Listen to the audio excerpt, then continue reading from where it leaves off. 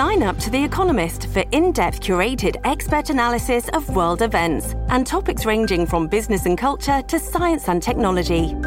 You'll get the weekly digital edition, online-only articles, curated newsletters on politics, the markets, science, culture and China, and full access to The Economist Podcast Plus. The Economist is independent journalism for independent thinking. Go to economist.com and get your first month free.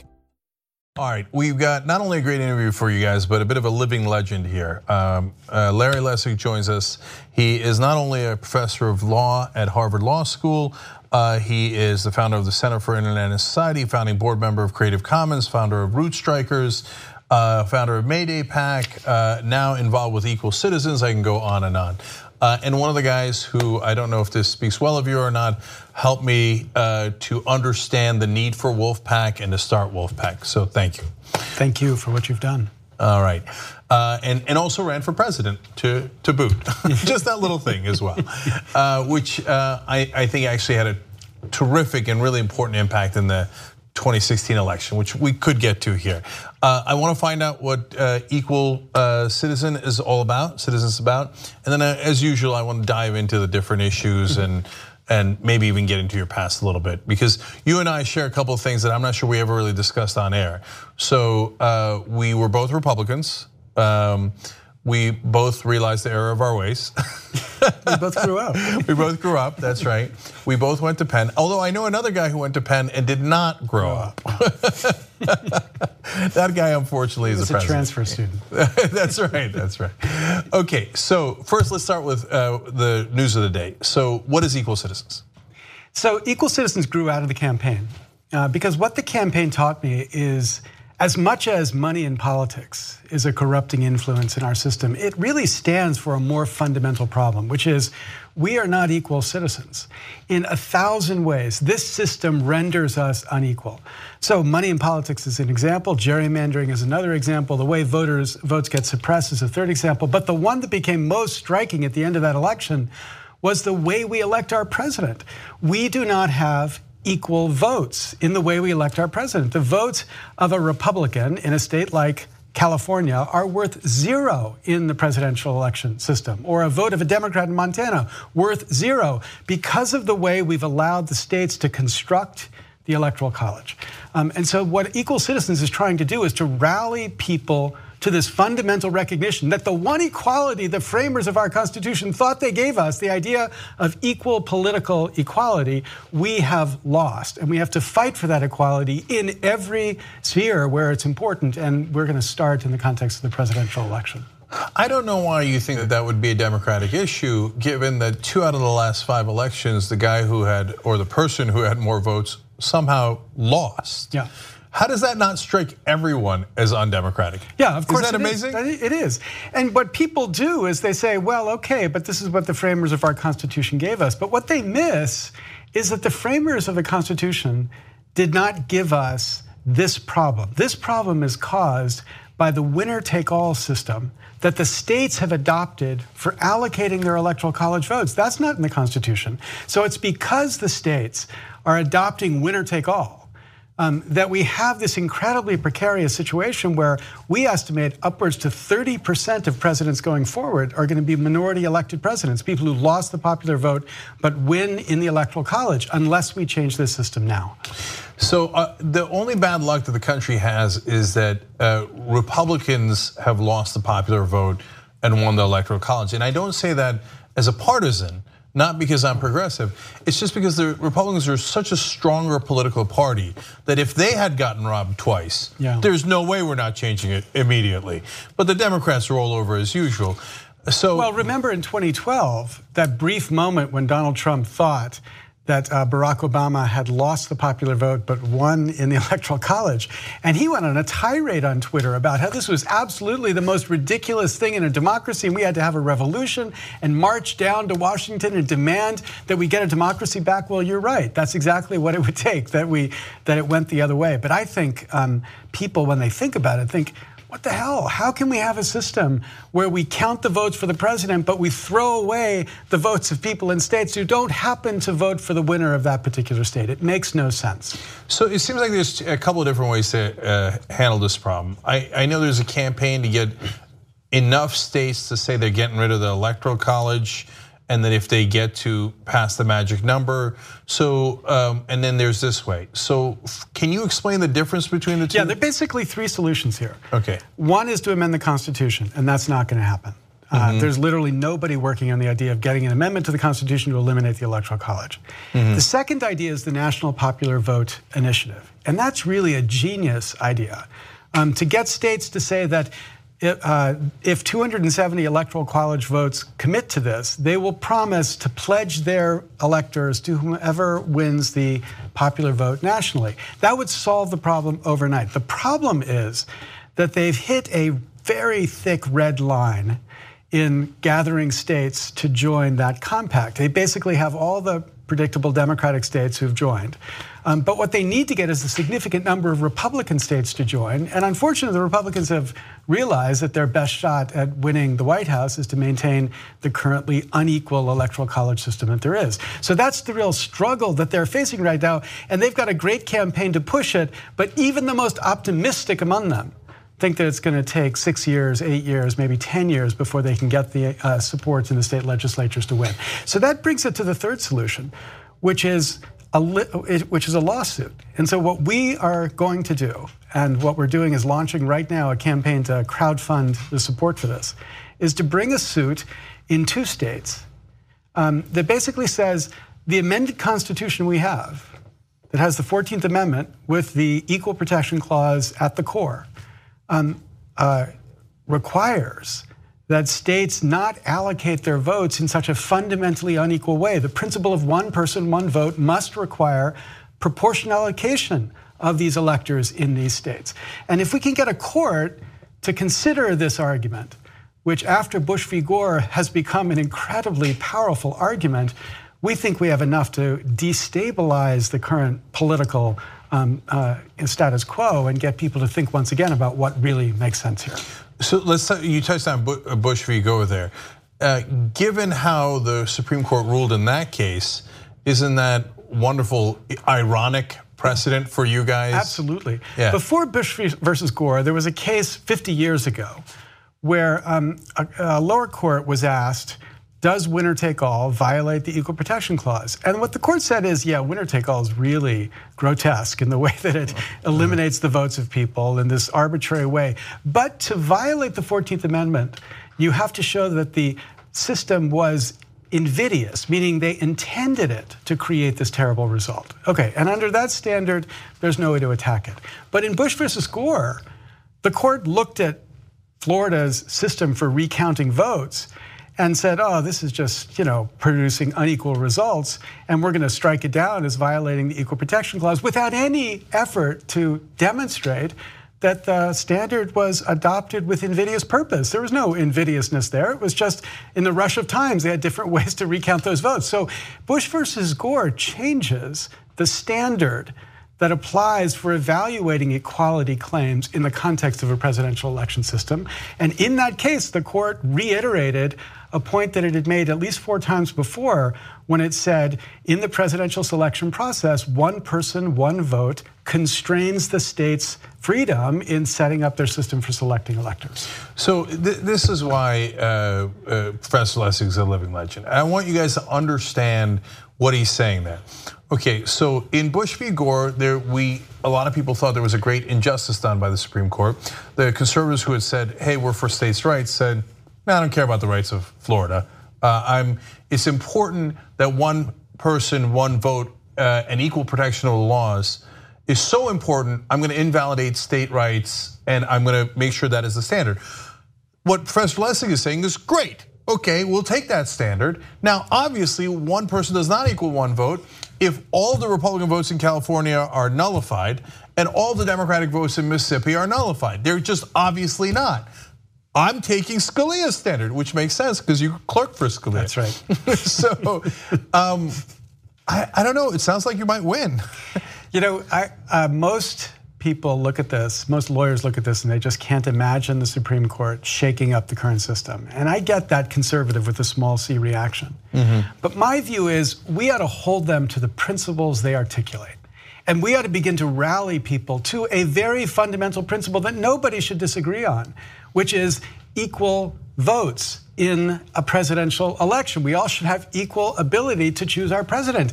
And so what we want to do, number one, is to gather as many people as we can. Remember when they tried to get the Electoral College not to vote for Donald Trump, this wonderful guy here in California organized a change.org petition and found 5 million people who signed the change.org petition to say this is outrageous. The Electoral College would undo what the popular will has said. What we want to do is to find those 5 million and another 5 million and bring them together to make this simple demand that in a democracy, the votes of citizens ought to be equal. And when you build that kind of movement, and then you go to the Supreme Court and you say, look, your decision establishing one person, one vote has been applied to the presidential election system. You have said multiple times, one person, one vote constrains the presidential election system. This is obviously violating one person, one vote. What do you have to justify it?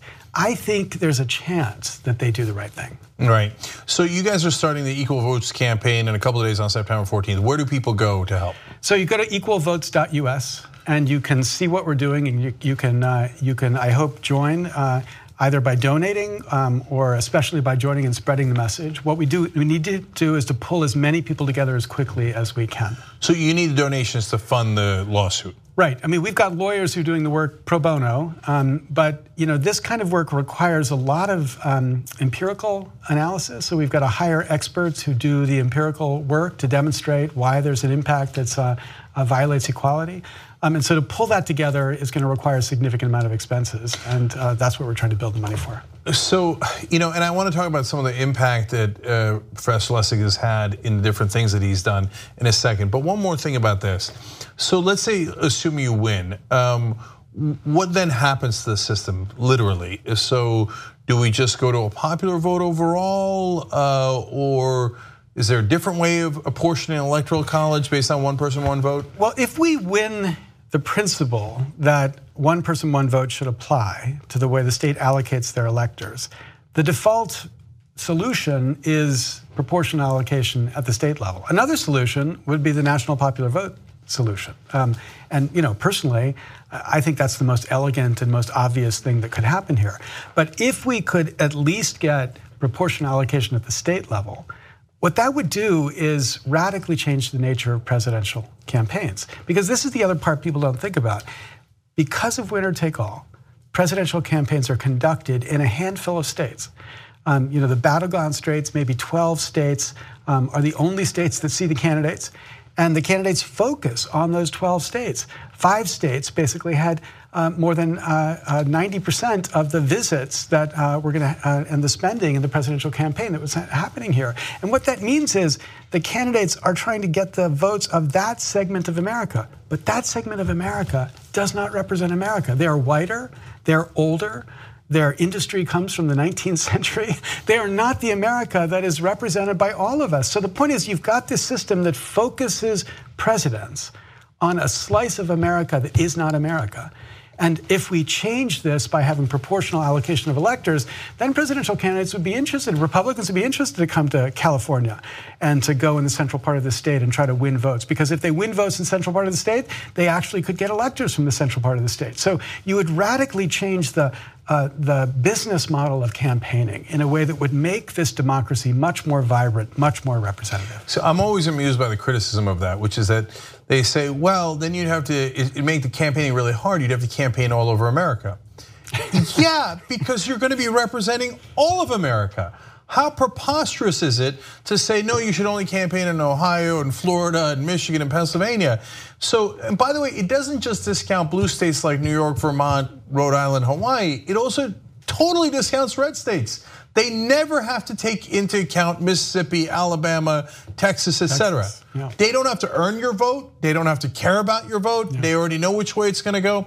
If it was proportional, Democrats would be all over Texas trying to win votes in San Antonio and Houston and other places. And Republicans, you're right, there's a whole heap of votes to get in California, upstate New York, etc., then yes, you would have to campaign all over America. That's the point. That's the point. So you represent the deepest red guy in Mississippi, and you represent the deepest blue person in Hawaii. Yeah. Yes, that's called democracy. That's right. So I love the idea.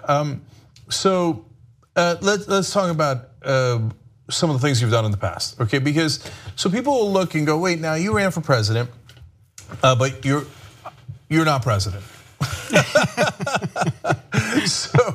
So that must mean that it didn't work. And so, how about this? Am I sure that this is going to work? First of all, I got news for you guys out there. Nobody's ever sure anything's going to work. Okay, you just need a sound argument and a good plan. And look, I'm supposed to ask you a question, but I'm just going to, because this is Young Turks, that we do it differently, right?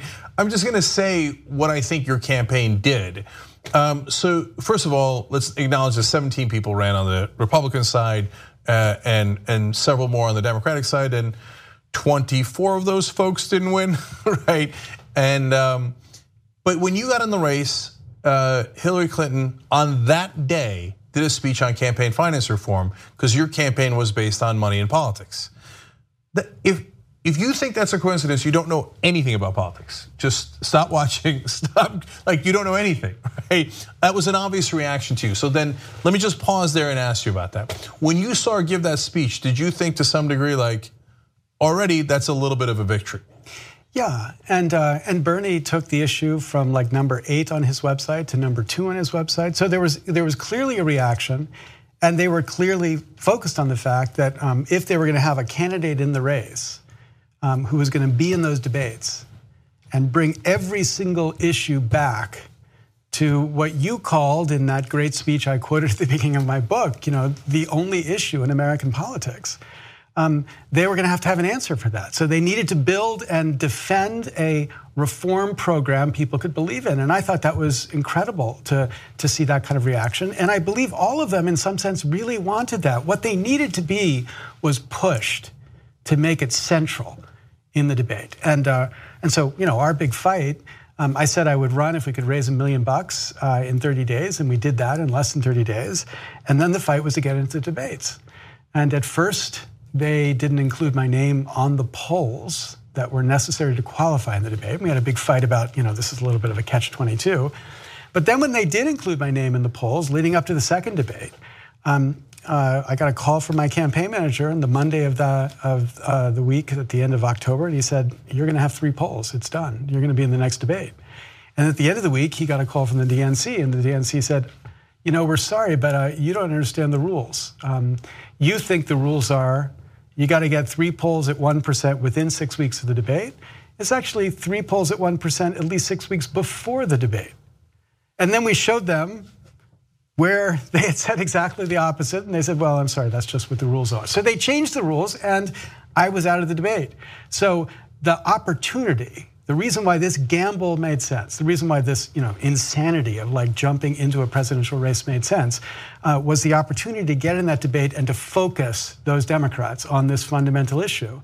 And I was glad I took that gamble, and I was surprised they played the games they did to keep me out of those debates. But I think if we'd been in the debates, we could have made more progress in getting Hillary, at least, to take this issue on. That was the most frustrating thing about that. I mean, she was the candidate who actually had the strongest platform dealing with money in politics. She was much more aggressive about public funding than Bernie was. And she actually had a plan and a system for bringing it about. And the one thing everybody thought about and Donald Trump played on when they thought about Hillary Clinton was she was corrupt and tied into the money and all this stuff about her relationship to these big funders.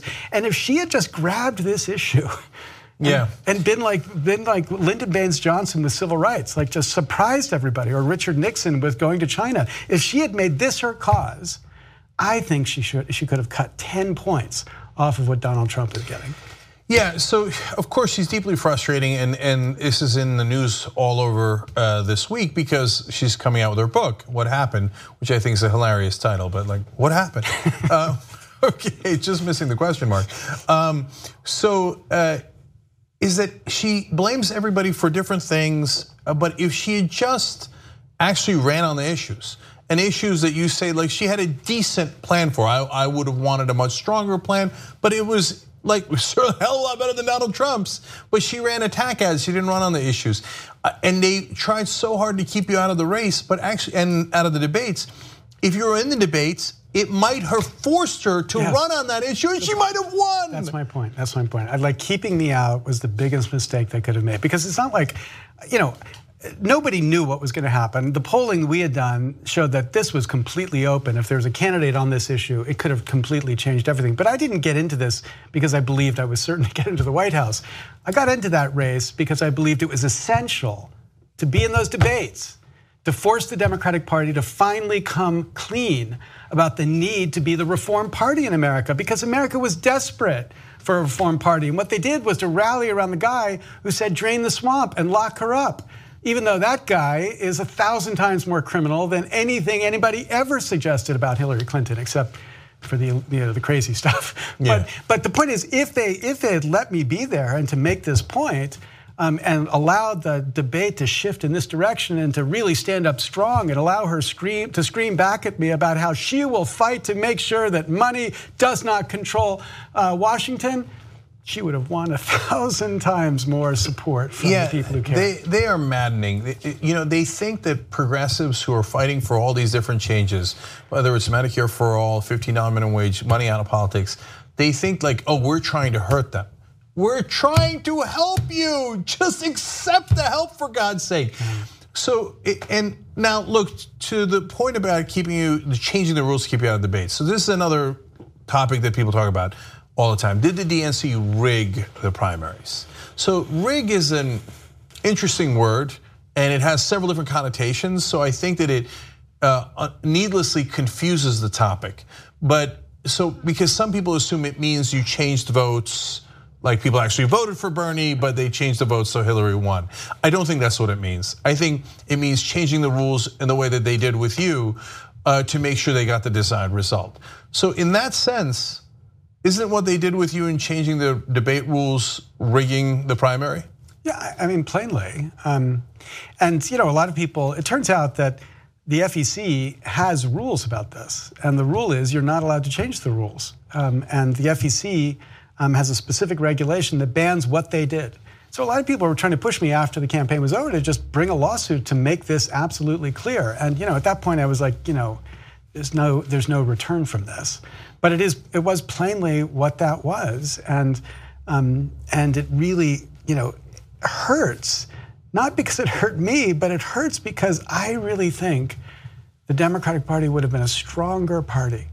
If Hillary Clinton had said, look, I promise you, if you give me a Democratic Congress in the first 100 days, we will radically change the way money affects politics in Washington. We will have public funding of elections. We will have an amendment to repeal Citizens United out the door. Give me a Republican Congress and we'll get that. Then it would have been not just those people who wanted to see Hillary Clinton elected, who would have been out there fighting to make sure she was elected. It would have been all those other people who are so frustrated, including Republicans. There was an amazing study done at the University of Maryland in the middle of the last election, July of 2016, where they surveyed people about attitudes. It was a huge survey, like 3,000 people surveyed. And what they found was on these issues, America has never been more angry, never been more passionate. And there is no difference between right wing and left wing on these issues. You take, do corporations have too much power in the political system?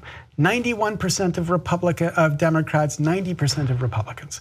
On every one of these issues about how this system has corrupted representativeness, there is no difference between Republicans and Democrats. And this is the great opportunity that we just left on the table. Somehow, our candidate became associated with the idea of the status quo, and that candidate, Donald Trump, became associated with the idea of ending the influence of big money in Washington. But of course, that was a complete lie.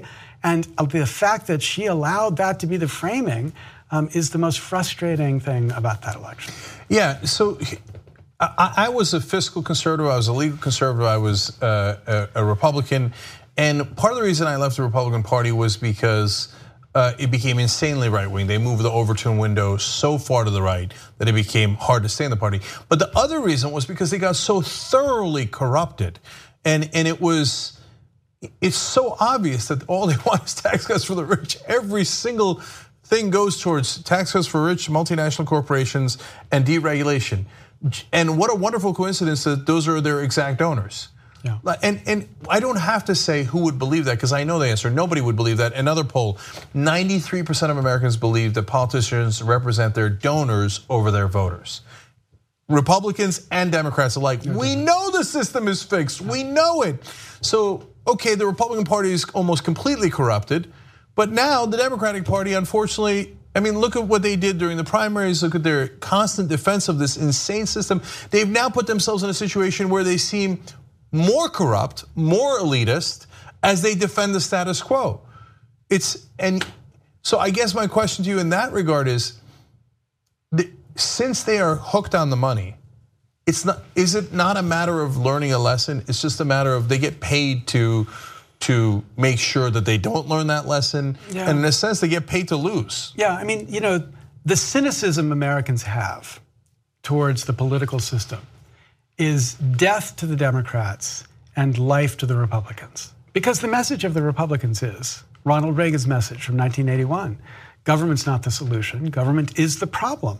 And that's what most Americans think, but they think it not for the reasons Reagan did. Reagan thought it because he had this kind of libertarian idealism in his head that you just get rid of government and everything takes care of itself. We saw how that worked with the financial crisis of 2008. Right. But Americans believe it because they think the government's corrupt. So government's the problem because government's out there working not for them, but working for the funders of campaigns. So Americans don't like government. They don't want the government to solve their problems, not because they don't think there are problems government could solve, but because they don't think this government can solve it because this government is corrupt. So if that's what they think, and you have Democrats coming forward and say, here's all the ways we're going to solve your problems, Americans like rolling their eyes and saying, give me a break, give me a break. You're not going to solve my problems because you represent the problem. The problem is the government. So that's why the Republicans win from this, because the Republicans' view is let's just dismantle government. And the cynics are like, why should I pay taxes for this completely corrupted system? I'm happy to sign up for no more taxes so long as it strangles this system. Not because I'm a libertarian, but because I don't want to fund that corrupt system. So this is why it is so essential that the Democrats finally come around to realizing that unless they can restore faith in the system, they have nothing to sell. Because everything they're about is about trying to use government to make society better, especially for the weaker, but better for all of us. And until they can make it believable that government can do that, they are never going to win in the message they try to sell. So it's an obvious trap, and they've fallen right into it, and they've fallen into it for a decade, and that's why decades. That's why I say they're paid to lose, because if you actually wanted to win, you would obviously see the trap that it is. Barney Frank told one of our reporters, he said, what do you want us to do? Just to take none of the banker money and have the Republicans take 100%? We should at least take 20%. No, you shouldn't. Taking 20% is a perpetual losing strategy. And then defending big government, which is bathed in that corruption, is a perpetual losing strategy. So the American people are incredibly right to be frustrated with the Democrats, but I don't think they're ever going to learn that lesson because they're paid not to learn that lesson. Yeah, and so then how do you get out of it? I mean, this is the really hard thing. I've spent the last year, I was on leave, I've been writing, I finished another book about this, but the really hard thing that I hit all the time is I don't see the way out now. I mean, you and I have been working on the framers' way out, the Article 5 convention, which would give us a chance to actually change the rules in a fundamental way. But bracketing that for a second, like what is the way to get the system to leverage itself out of this problem? Because you just think about the Democratic Party on its own. To become a leader in the Democratic Party right now, you got to play into the progressive base. Because the progressives are the only people with ideas, they're the people with the passion, they're the people out there doing something. Okay, how do you play into the progressives? Well, you talk about the progressives' issues, right? And the progressives' issues, I'm all with. I'm absolutely a progressive on every one of these issues. But it's not the issue fundamentally of reforming the system and giving us a government we all can trust. That's not sexy enough inside of that debate. So the party breeds leaders who are leaders for a faction, just like the Republicans breed leaders who are leaders for a faction. But what we need is somehow to be able to rise above the factions, to find a way to unite people behind these ideas that we know all of us believe in. But there's no mechanism in the party for doing that. So that's why I started Just Democrats. So I mean, as everybody knows, I'm an enormous believer in Wolfpack, which is a group that I founded. I think that you absolutely must have an amendment to get money out of politics, otherwise we're lost. So that was half the point of this conversation, right? But in order to be able to get that done, one of the other things that you need is a strong progressive wing of the Democratic Party, who most importantly, that's why I say this is the only litmus test. So as much as we care deeply about the 24 things on our platform and the 4 pillars that we'll be talking about soon, there's only one litmus test. You cannot take corporate PAC money or lobbyist money, okay? So if you are uncorrupted, it frees you to run strong campaigns that appeals to voters and not to donors. And my idea is you are never going to convince Democratic establishment to, oh, you're right. Oh, I've been corrupted. Oh, I'll give up the corruption. So in politics, asking pretty please is not the correct strategy. Beating them, defeating them is the correct strategy. So, I mean, look, so the primaries haven't begun yet. We're gonna primary the living hell out of them. We're gonna run uncorrupted campaigns. We're gonna run campaigns of real Americans. So Paula Jean Swearengin is running in West Virginia against Joe Manchin. Her Reddit got more, was higher ranked than Bernie Sanders' Reddit. It's among the top 10 ever, okay? So, and what is she? She's a mom in West Virginia, and she says, can't we have jobs and not poison my kids with the toxins in the water? Is that too much to ask? What government can't do that? Our representatives can't fight for that. And so, and what has happened? So we then turn around and go, okay, we want Medicare for all. And all of a sudden it goes from 72 co-sponsors in the House to 118 co-sponsors. And it goes from just Bernie in the Senate to now today you see it popping up all over. Now I think we're up to 13. Who knows, by now we might be up to 14 senators that are supporting Medicare for all. Why? Not because they woke up one day and thought, oh golly gee, well, you guys were right all along, right? It's because they're afraid of losing. Even Joe Manchin on Medicare for all said we should explore that. Joe Manchin saying we should explore single-payer healthcare. Why? Because he's got a tough primary fight now with someone who's really popular. So you either get them to change by the persuasion of hardball politics that you're going to lose your power, or you just simply defeat them.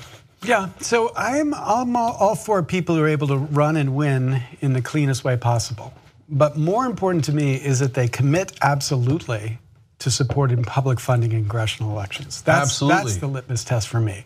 Because it might be you've got a district where you just can't win like that. But if you could win and have that commitment so that on day one, we've got a majority of members of the House who've committed to this reform, that's, in my mind, the real victory to work for. No, absolutely. And so that's why I mentioned that as the only litmus test. You can't take the corporate PAC money, but if you get into office, your number one priority is public funding of elections. And by the way, let's just flip it for a second. And so again, Republicans, stay with us, because let me just break it down for you in a couple of ways that I think you'll agree with us on. Because you agree with us that there is corruption. There's corruption in the Democratic Party, there's corruption in the government, we want to clean it up. You want to clean it up. You don't want your guys working for defense contractors or multinational corporations, et cetera. So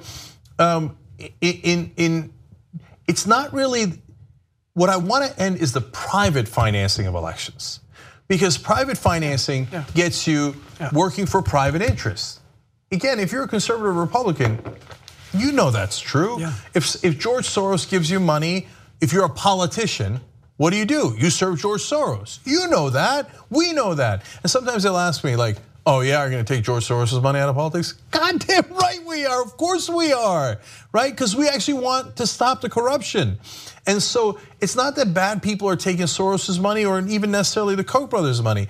It's that whether they're good or bad, you're gonna, as you say, lean to the green. Yeah, I mean, they are dependent. They are in a system of dependence where they spend 30 to 70% of their time sucking up to people with money. Now, is it any surprise that if you spend 30 to 70% of your time sucking up to people with money, you don't turn around and become a leader? You're not able to think like a leader. What you're able to do is to think, what will this do to my ability to raise money from these people who have all this money? And the only way to get out of that is to change the economy of influence for funding campaigns. And that's just to change the way we fund campaigns. So Republicans like Richard Painter have said, let's have everybody have a $200 voucher to fund campaigns, to fund elections. So everybody gets a $200 voucher, they use it, they give it out to whomever they want.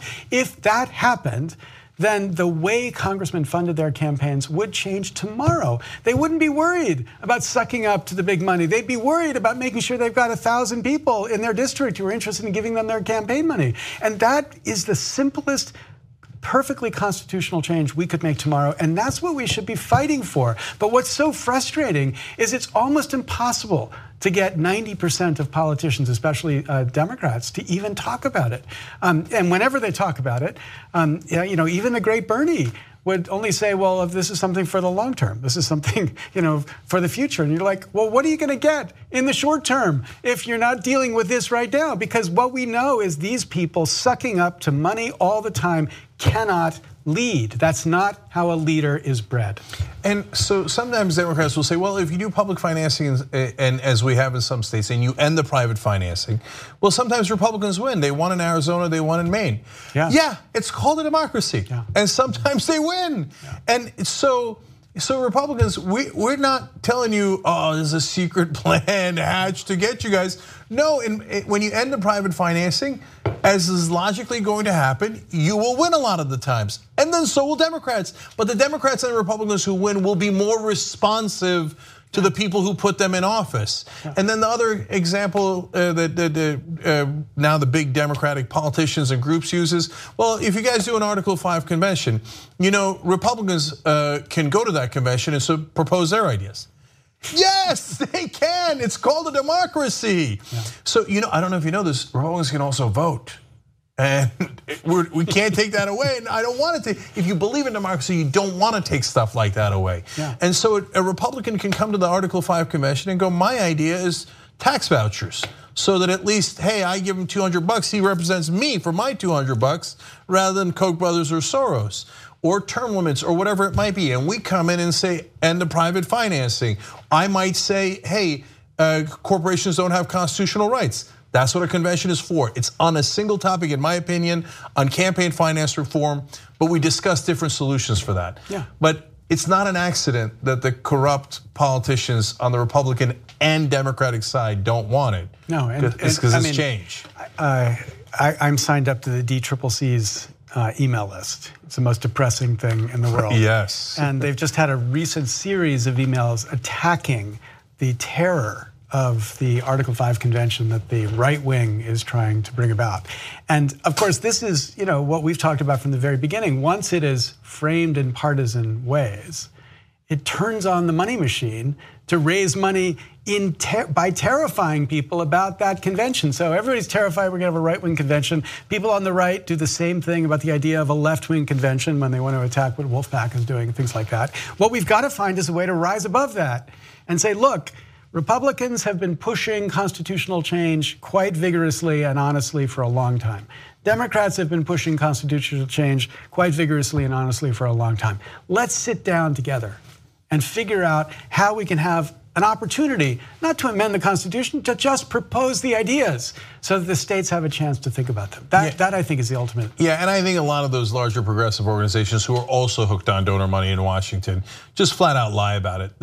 They leave out the part that 38 states have to ratify anything proposed in a convention. Yeah. So they're like, oh yeah, what if the Republicans decide that they're gonna kill every third born in America? Yeah. Yeah, well, 38 states aren't going to ratify that. Right. They're like, oh, they could do this in a convention and have the lizard people rule. After the convention, 38 states, including deeply blue states and yes, deeply red states, have to ratify. Yeah, but then they add, the lie that drives me nuts is then they say, oh, no, but we don't know whether the convention will have the power to change the rules for ratifying amendments to the Constitution, because the original convention changed the rules, so maybe this convention will do it, which is idiotic historically, but also strategically really stupid because the right is likely to have a convention. And if the left has gone around saying they have the power to change the rules in order to ratify the amendments, then maybe the right will say we have the power to change the rules to ratify amendments once they see they're not going to get to 38. I mean, the stupidity of this fight, the frustration that it produces, I think, is just one of the most depressing features of the current American political system. Because what is your answer, people on the left? Like when Common Cause says there should be no convention, we should instead be proposing amendments to the Constitution through Congress. You're like, there is zero chance Congress is going to propose that amendment. Zero chance. A convention could at least propose it, but you're blocking a convention. There's zero chance for an amendment. So what is your solution? What is your plan? And they don't have a plan. They don't have a plan. They have a plan for raising money. And their plan for raising money is terrify people about all the damage that a convention should do so that they're eager to send you money, send Common Cause money to defend us from the evil conventions. Yeah, that's exactly right. And I remember when I talked to them a long time ago when I had an open mind and I naively thought they might have an open mind. And I said, okay, I genuinely asked them, what is your plan? They said, Congress. I said, well, you know you can't pass it through Congress. And they're like, yeah, we know. I mean, you can't even get the Disclose Act. Can you tell us who's bribing you? The answer is no, we won't tell you. And we're losing votes every day on that, right? So then I said, okay, what else is your plan? Supreme Court. Oops, there goes the Supreme Court. That plan doesn't make any sense at all. Now we'd have to wait 20, 30 years, et cetera. I said, okay, now come on, you gotta have something better than this. They said demographic shifts. So now we have to wait 40, 50 years to make that happen. In other words, you don't want anything to happen. But they can't afford to be honest about that. Yeah. And it's not just Common Cause. It's unfortunately a lot of those groups that don't get funding from the people. They get funding from large donors. Yeah. And the one thing large donors, look, a lot of them on the progressive side are good people. They want equal rights for blacks and Latinos and Muslims and gays and Jews and everything, but they don't want too much change. Yeah. No, it just reminds me of my favorite line from Jon Snow. You know, you're right, it's a terrible plan. What's your plan?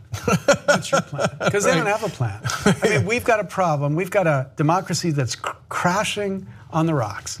We have no belief in the American people that the system represents them. And it doesn't represent them. In 1,000 ways, it doesn't represent them. We need a way to fix this. So what's the plan? And if the plan is just demographic change, or we're going to sit back and wait for the Supreme Court to save us, that is hopeless. That is the most depressing reality for American democracy in the 21st century. Yeah, so let's end on an optimistic note instead, okay? So look, so you raised $1 million to get into the presidential race. And what did it do? It immediately moved the candidates. As we talked about earlier, Hillary Clinton all of a sudden giving speeches on campaign finance reform, Bernie moving it up on his list. If they had actually not rigged it and let you in the debates, it could have moved it up enough to actually win the election. 93% think that you represent the donors and not the voters. What do you need, 95% to realize it's a winning issue? So even that $1 million, yes, did not make you president, but it moved the issue. And now look at Medicare for all. So we fight on that issue, and all of a sudden, we're beginning to move on that issue. Nobody's naive. They always say like, oh, you guys don't know, you're not practical, right? So the practical strategy is to do nothing, apparently. Yeah, exactly. Yeah. Right, no, our strategy is practical. We do it state by state. We do it issue by issue. So my argument is that every dollar given, small donations, makes us more responsive, all of these groups, makes us more responsive to those donors, which are actual Americans that are given $10 at a time, instead of the guys who are given $1 million at a time. And that you did move the presidential race. I think Justice Democrats did move Medicare for all. And Wolfpack has 5 states, and people say it's not 34 states yet. Yeah, we've got 4 full-time employees who barely get paid. Okay, the fact that they have gotten 5 states, including the largest state in the country, is amazing. We got Republican legislators in Missouri. We got them in New Hampshire. We didn't get it through both houses, but we got it through Republican legislatures. Yeah. You know why? When we go to their Republican voters, who then ask their legislators, hey, you better be against this corruption, right? We say, hey, let me ask you a question. Do you think government is corrupt? Almost every Republican voter says yes. Then we ask them a question nobody's ever asked them. Who do you think corrupted them? Isn't that amazing? Yeah. That the media never asked that question? So I think that if you just try and you're based on small donors, there is a path to victory. And that path is not easy and it is long and arduous. No. But the example I always use, Larry, women didn't have a right to vote. How in the world could you get the right to vote if you can't vote in the first place? Yep. Now that was impossible. That was impossible. And I think part of it, and I never planned it like this, but part of it is being willing to lose. You got to be willing to take on fights that you're not sure you're going to win. There's a great book about the Justice Department now called The Chicken Shit Club. And it tells a story of Comey going to speak to a whole group of young US attorneys and saying, I want people who've never lost a case to raise your hand. And a bunch of them eagerly raised their hand. And he said, okay, you guys are all the Chicken Shit Club. You're the people who never take a risk. And he said, if you're not willing to take a risk, then you don't deserve to be a US attorney. And I think it's the same thing here. You can't fight for fundamental change if the only fights you take are ones you know you're going to win. You got to be able to say, look, I might lose this one. And if I lose it, it'll be really horrible. But that's what this fight takes. The willingness to be the first 1,000 people who get slaughtered so that the next 1,000 people can actually get over the hill. And so, I actually believe we should win this case. And I actually believe we have a good shot if we have a way to present it to them that the court would actually consider it seriously. But whether we do or not, if we can get 5 million people to join the fight that says we are equal citizens and we deserve an equal vote, that will change things whether we win or not. And if you, at a bare minimum, if you expose the hypocrisy where they say, yeah, Bush v. Gore is not really good precedent. Yeah. Okay, it makes the next case easier to win and the next one after that. Yeah. So, and plus you're right, so you might just win this case. Yeah. So one last time, where do they go if they want to help? Equalvotes.us. So it's the Equal Votes campaign, is the Equal Citizens that is putting this on. It is the very core of our democracy. One person, one vote. Right. Larry Lessig, thanks for fighting on the right side again. Thank you. Thank you for having me, Jim.